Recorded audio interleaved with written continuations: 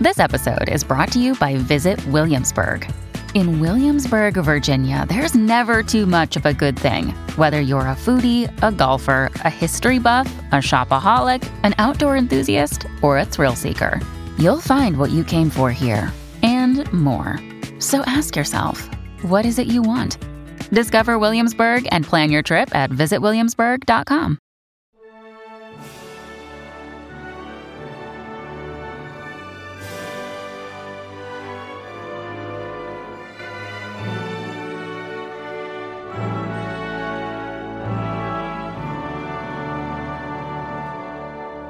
Welcome back to the Welsh History Podcast, episode 165, Literacy, Printing, Markets, and Philosophy.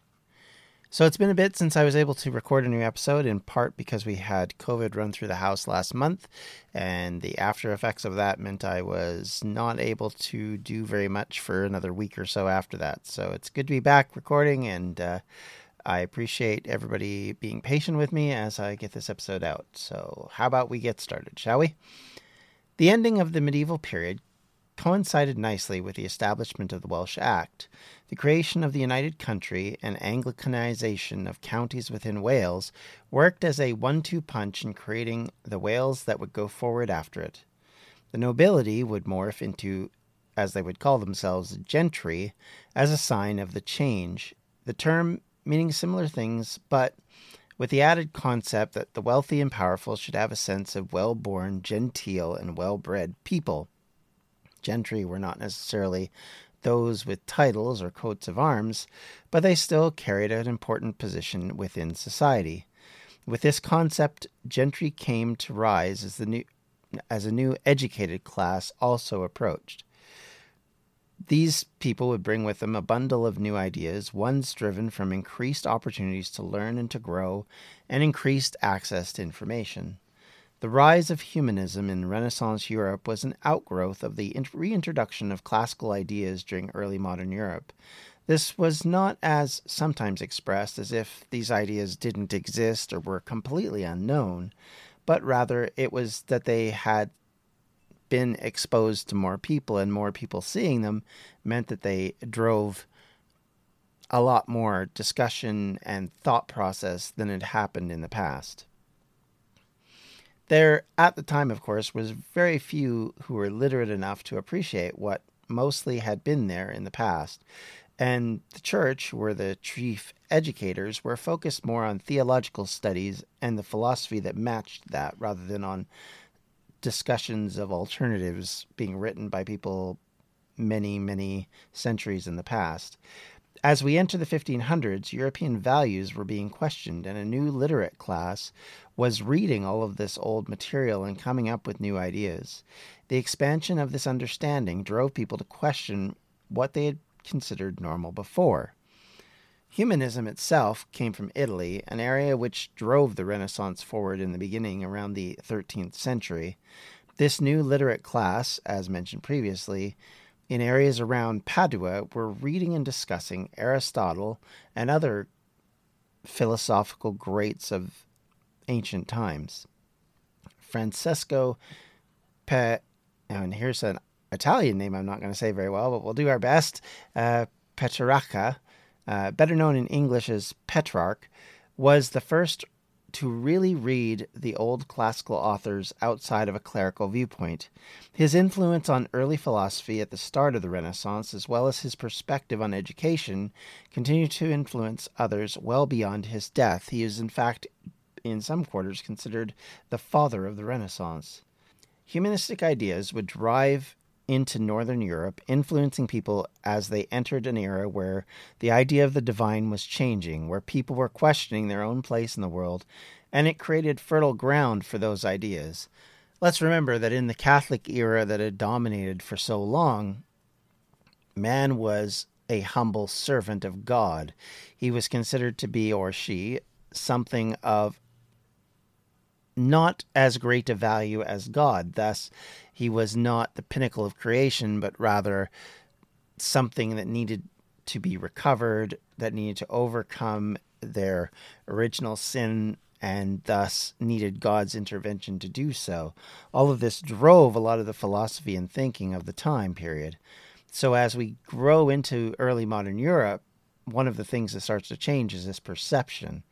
As the gentry class started to grow, so did the efforts to increase education and study as the center of their lives, as opposed to the pursuit of wealth necessarily, or the pursuit of power. Universities, which had started largely as places of religious learning, were starting to branch out and become much more influential in secular learning as well. Some academics suggest that the historical trend of education in Europe from the 16th century to the late 18th century shows major growth and expansion of schooling, vocational training, and higher education. This growth was multifaceted as economies began to expand. Cities continued their growth, and the general needs of bureaucratic record-keeping expanded tremendously. Along with all the other changes that arrived in the 15th century came the printing press. No longer were documents being written largely by clerical classes in monasteries hidden in the hills, near rivers and oceans in natural environments.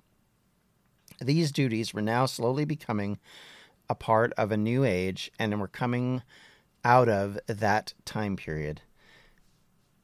By 1500, printing presses operated throughout Western Europe had already produced more than 20 million books, a startling amount to be sure. But over the next 100 years, printing presses created an estimate of 150 to 200 million copies, an increase of about tenfold from what had come the previous century. By the 16th century, presses existed across Europe, and with them came a number of new ideas that could be pushed out quicker than ever. As always, with a revolution of this nature, there are unexpected exchanges that would likely have surprised those who came before. Before this period, books and knowledge were precious and contained. If you could not memorize how to do things or to tell a story, there were few alternatives open to you, especially in the commonplace market. Creating written documents was tedious and expensive, and comparatively, the education needed to do it for yourself was not something that most had access to. One could argue that that still remains the case even after this, but by comparison, where typically most of the clerical duties and literally the name cleric comes from, a cleric. So clerical duties themselves and all of the natures of carrying on literate society come out of this time period because there's a pressure to try and expand this. Simply having a base knowledge in something now wasn't good enough. Now you had to understand things on various levels. And not only would Latin be a key component of your understanding, so would your local language. Thus, we start to see a lot more writing in local languages expand from this point onward. All of this becomes incredibly important to how society continues to advance. And of course, as we said, printing presses have to change all that. Merchants suddenly need to keep track of records, not only because of taxes, but also because of basic understandings of finances to know what was in stock, what was going out, how money was changing hands. And in order to do that, they themselves either had to learn at least basic numeracy and basic literacy, or they had to hire bookkeepers who could do the same sort of things. And all of that administration and records collection became increasing and more diverse and more complicated. As well, day-to-day discussions and information could be broadened by all these new ideas flowing in and out of growing centers. Those centers, of course, being the city. Major centers in European countries suddenly became outgrowths of an explosion of knowledge. And it wasn't just someone in London reading just English documents or Latin documents. They were reading German documents and Italian documents and French documents. All of these things were being passed around because of the ease at which you could print them out now. So in a way, it kind of works like our current explosion with the internet, where the access to information just goes from 0 to 60 so fast that people aren't prepared for it. There's so much going on that it starts to challenge everything about society, something we're going to get in much more detail in the next few episodes. But as well, it also develops in new building processes, in new understandings about science and math and so many other things that'll come about because there's so many more people working on this understanding. Within cities, and as more ideas were flowing amongst the middle and upper classes in this period, at a faster rate than at any time likely since the Roman imperial period, the general sense was that throughout the 16th century, books production increased and the cost of books decreased, making books more accessible, more affordable, both to the upper classes and also to the general public, thus improving the incentives to become literate. Literacy in this area was very diverse, from a philosopher, someone like Martin Luther, down to an individual who may have been able to sign their own name and not much else.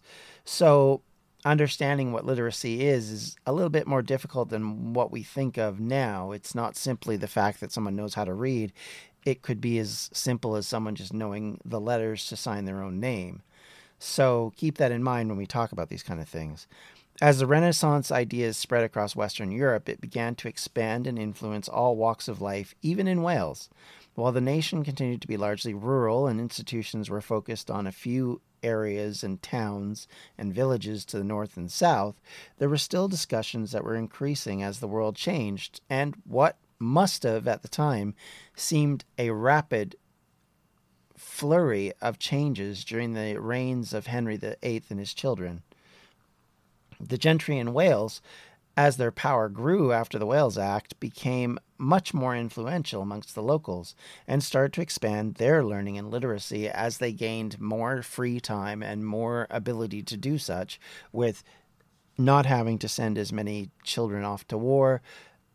The changes that were happening within the church and the demands and needs to send clerical people about. You didn't necessarily have to have them involved anymore. There was a number of things that changed dramatically in this period. Also, the middle class and merchant class, which is largely what the middle class was at this time, were also gaining financial benefits during this period that, while smaller than what would become later, still saw a burgeoning class that had the ability to achieve some of the financial gains that the rich had, while not necessarily being massively above the lower classes. In agriculture, the wool and cloth trade over the century would move from Carmarthen and Cardiff north to Denbigh, Merioneth, and Montgomery, all of which flowed into Shrewsbury, which became the chief port of all wool and agricultural trade coming out of Wales at the time. Something that had been happening already was now sped up quite dramatically at this point. This made it easier to move out of southern towns where these agricultural people bringing their produce in would face taxes and tariffs because of the way that in the past finances were collected. You basically would be helping the local town and village finance itself through these tariffs and taxes. So by going straight to Shrewsbury, you kind of cut out the middleman. For the first time since the arrival of the medieval period, major supplies were now moving around England and Wales freely. Obviously, this was overly favoring small groups of concentrated wealth, but the peasants who were also seeing this were dramatically changing in their own way. In one respect, the Welsh countryside was starting to depopulate after the centuries of wars and diseases, were only now starting to recover their former population numbers. Famine, that often creeping killer, still remained a constant threat during the pre-industrial period, as farmers still built around the survival of their families while providing for others. It basically meant that there was little time, little ability to gain a leisure period because you spent so much of your life growing and ranching and trying to do the basics to keep yourself alive. Keep in mind, most farmers in this period, you don't raise things just for yourself. You're raising it for yourself. You're raising it for landlords. You're raising it for the king. So all of that goes out before you even get a shot at things. So if you starve to death, it only affects the government because they lost a bit of income, not because you're dead. Because this need to have everyone working to help feed the family, the government and local aristocrats who likely owned the land that these people rented, few peasants could afford to take the time needed to be educated and if anyone was given at least a small amount of literacy, it might only be a single person throughout the entire household. The fight for survival began early and did not stop until the grave, and they just didn't have time to do these kind of things. It would explain the idea of something you would see later in history where one person in the house reads to everyone else. So like passages from the Bible, stories from favorite books, all of these things would become something that people would take part in and listen, and it would be a part of your upbringing. So that expansion of that idea begins here. It's certainly not to the extent it would be later, and certainly by no means how it would be in the Victorian period, where you have mass education starting to happen and mass literacy happening. But at this point, that's kind of where we begin. It would take mass changes in how farming worked over the 19th and 20th century to industrialize the process to the point where these issues become less ever-present. So while we talk about the benefits of education and growing literacy, we have to remember that it's still very concentrated in a small class at this point. Literacy would grow into a necessity during the following centuries, but it was still a long way for many of the lower classes. If you're like me and eating healthy is a bit of a problem, let me bend your ear a little bit to eat stress-free this spring with Factor's delicious, ready-to-eat meals. Every fresh, never-frozen meal is chef-crafted, dietitian-approved, and ready to eat in just 2 minutes. Choose from a weekly menu of 35 options, including popular options like Calorie Smart, Keto, Protein Plus, or Vegan and Veggies. Also, discover more than 60 add-ons every week, like breakfast, on-the-go lunch, snacks, and beverages to help you stay fueled and feel good all day long. What are you waiting for? Get started today and fuel up for your springtime goals. Get chef-prepared meals on the table in 2 minutes with Factor's ready-to-eat meals, so you can get back to doing what you love this spring. Also, if you're looking for gourmet meals, try meals that feature premium ingredients like filet mignon, shrimp, truffle butter, broccolini, and asparagus. We're celebrating Earth Day all month long. Look out for the Earth Month Eats badge on the menu for our lowest carbon footprint meals. Head to factormeals.com/WelshHistoryPod50 and use the code WelshHistoryPod50 to get 50% off your first month plus 20% off your next month.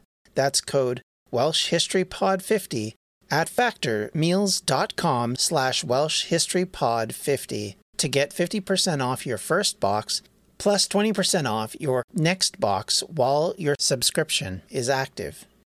When you need mealtime inspiration, it's worth shopping Kroger, where you'll find over 30,000 mouth-watering choices that excite your inner foodie. And no matter what tasty choice you make, you'll enjoy our everyday low prices, plus extra ways to save, like digital coupons worth over $600 each week. You can also save up to $1 off per gallon at the pump with fuel points. More savings and more inspiring flavors make shopping Kroger worth it every time. Kroger, fresh for everyone. Fuel restrictions apply. In the 17th century, as an example, the UK would see a sea change in literacy, as for the first time, over half of the population would have some form of literacy. Only the Netherlands, with a similar level of literacy, would equal them in this period. Of course, this would influence British colonists, who would continue to stress education as they arrived in the colonies, and it would be the backbone of the Enlightenment, both at home and abroad. As these advances continued, the English still lagged behind other nations in colonization of the New World.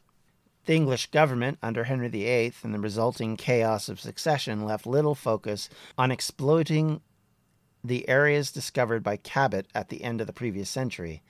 It would be much later, during Queen Elizabeth's reign, that we would start to see commissions for explorers to search for the Northwest Passage to India, one of those being Martin Frobisher. From 1576 to 1587, Frobisher, as well as John Davis, explored along the Atlantic coast of the New World. Neither were able to find this mythical passage, and instead found northern Canada and the Arctic too formidable to get through. At no point during this period were there settlements established, though there were attempts to put forts there. It would only begin really in the 17th century as the English colonies followed the French, Dutch, and Spanish to the coastal areas of North America. During all this change, the Welsh gentry became enamored with a philosophical stance that emphasized the individual and social potential and agency of human beings. As I discussed earlier, one of the things that we had talked about was while humanity was the center point of creation under biblical ideas, he was also a downtrodden and horrible figure that needed to be saved by God. As we see changes coming to the philosophies that were being created in this time period, instead it flips this whole idea on its head. It considers human beings as a starting point for serious moral and philosophical inquiry. The idea that humanity was the pinnacle of God's creation formed into this philosophy of humanism, wherein the whole center of the philosophy is based around humanity and the rise of humanity and the importance of humanity on the earth. The Welsh gentry believed that they obtained their status by exalted ancestors who were favored by God to lead their communities. Thus, they were already naturally imbued with the rights to govern the people. It would be this concept that would see the rise of the divine right of kings during the Enlightenment period, as they viewed themselves as rulers for God on earth, placed there by their birthright. In other words, genealogy determined why you were in the position you were in. This could only happen in an era where positions started to firm up, where you had ancestral descendancies being passed from one to another. If you had income, if you had wealth, if you had titles, those wouldn't be flipping back and forth because various lords would be killed and the king would have to pass them on to somebody else. Instead, it would be passed down to descendant after descendant after descendant, thus building this idea that obviously the reason why we're so blessed is because God pointed out the fact that, yeah, you're so wonderful, you've been blessed with this. So thus everybody else should have to listen to you. They should have to be governed by you because obviously God supports you. It's a concept which became very popular in a lot of discussions that will happen later on, but this is kind of where it reaches its beginning points, at least in Christian thought. And of course, people started to point to their famous ancestors as if their accomplishments meant that they had passed these accomplishments down to them as well. Something that would create some of the massive genealogies that would be collected by the upper classes during this period. This idea that you had to find a famous ancestor to tag to yourself so that you could claim them as being important enough suddenly becomes key. And this is where, if you've studied genealogy at all, you know that one of the comments that you will hear from genealogists is that once you get past 1500, everything gets super sketchy. Well, part of the reason for that is because of this kind of stuff going on, because all of a sudden you've got clerics and bookkeepers keeping track of various genealogies, and whenever something was a little dodgy or didn't fit or there wasn't evidence, they would put in their own version of that. And so you could stretch someone's life back to Moses or Adam or Jesus, depending on the circumstance, because it suited the idea that, of course, this person would be linked to all these famous people, in quotes, because they reach this pinnacle as being the king or the queen or the local lord, fill in the blank what you want. It would always show this descendancy as being important. Thus, to get back to my point, in genealogical circles, there's a lot of doubt cast about this. And so it's one of the reasons why people are very reticent to go farther back in genealogies because of this kind of thing. In keeping with the humanist values, Welsh gentry increasingly sought good education for their sons. Education at grammar school moved from England to Wales in the latter half of the 1500s as Bangor and Ruthin opened schools during that period. Many of these gentry also sent their boys on to Shrewsbury and eventually London. The idea of living within the city of power was an attractive one, given how it would be seen as the ultimate example of courtly ruling in life.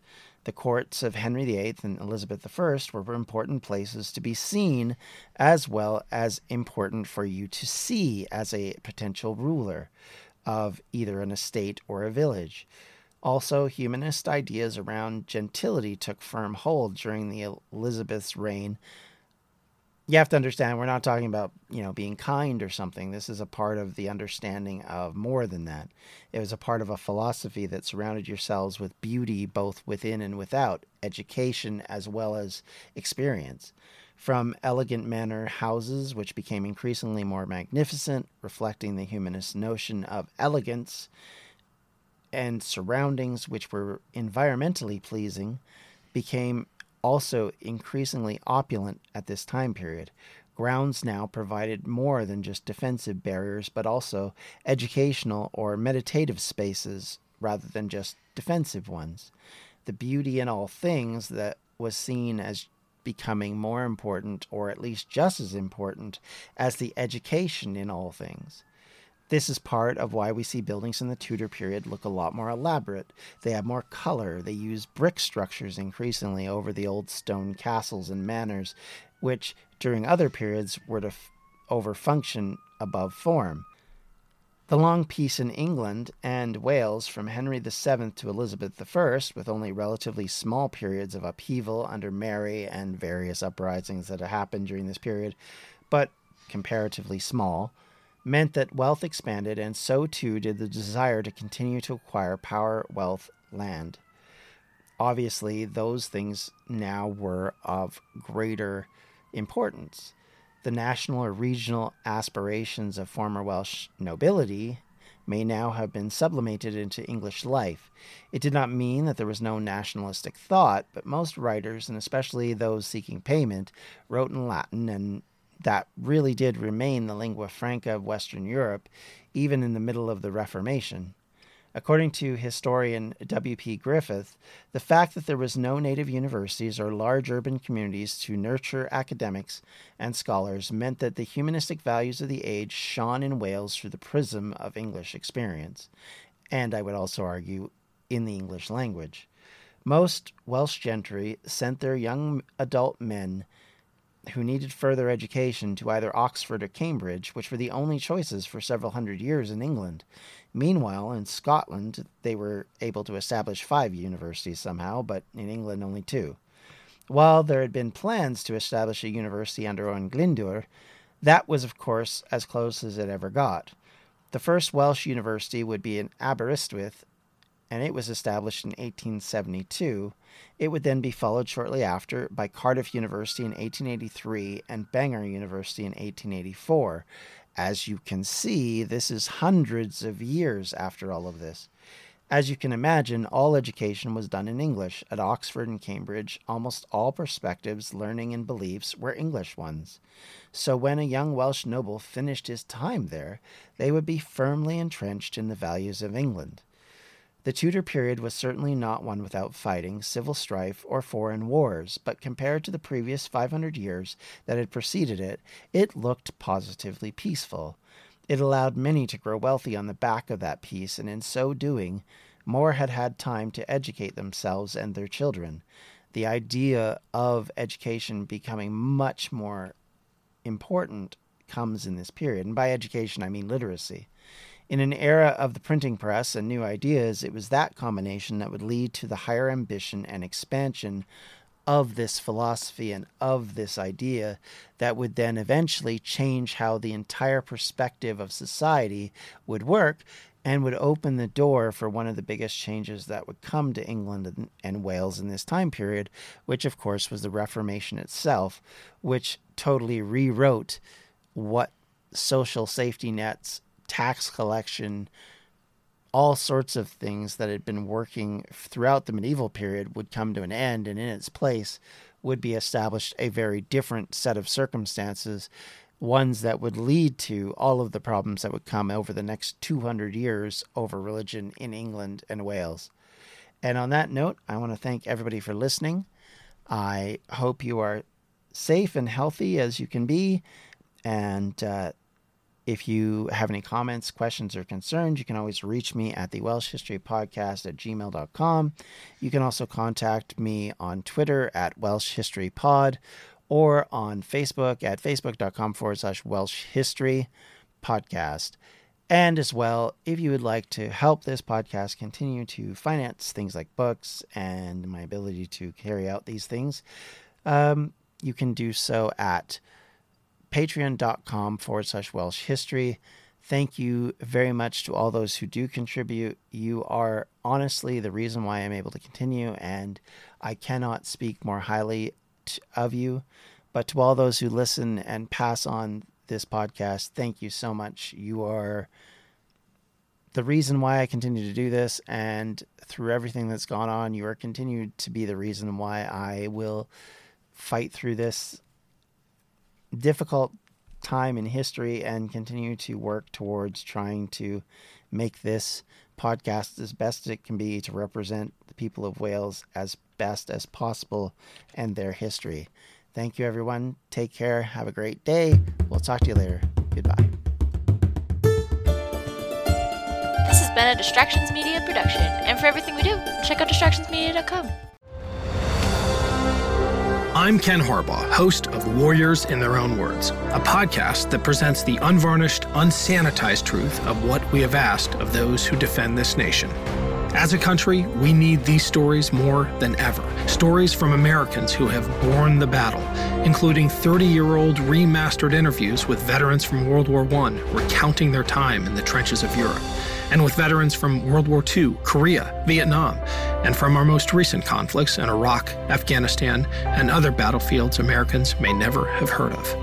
Hear their stories by listening to Warriors in Their Own Words wherever you find podcasts.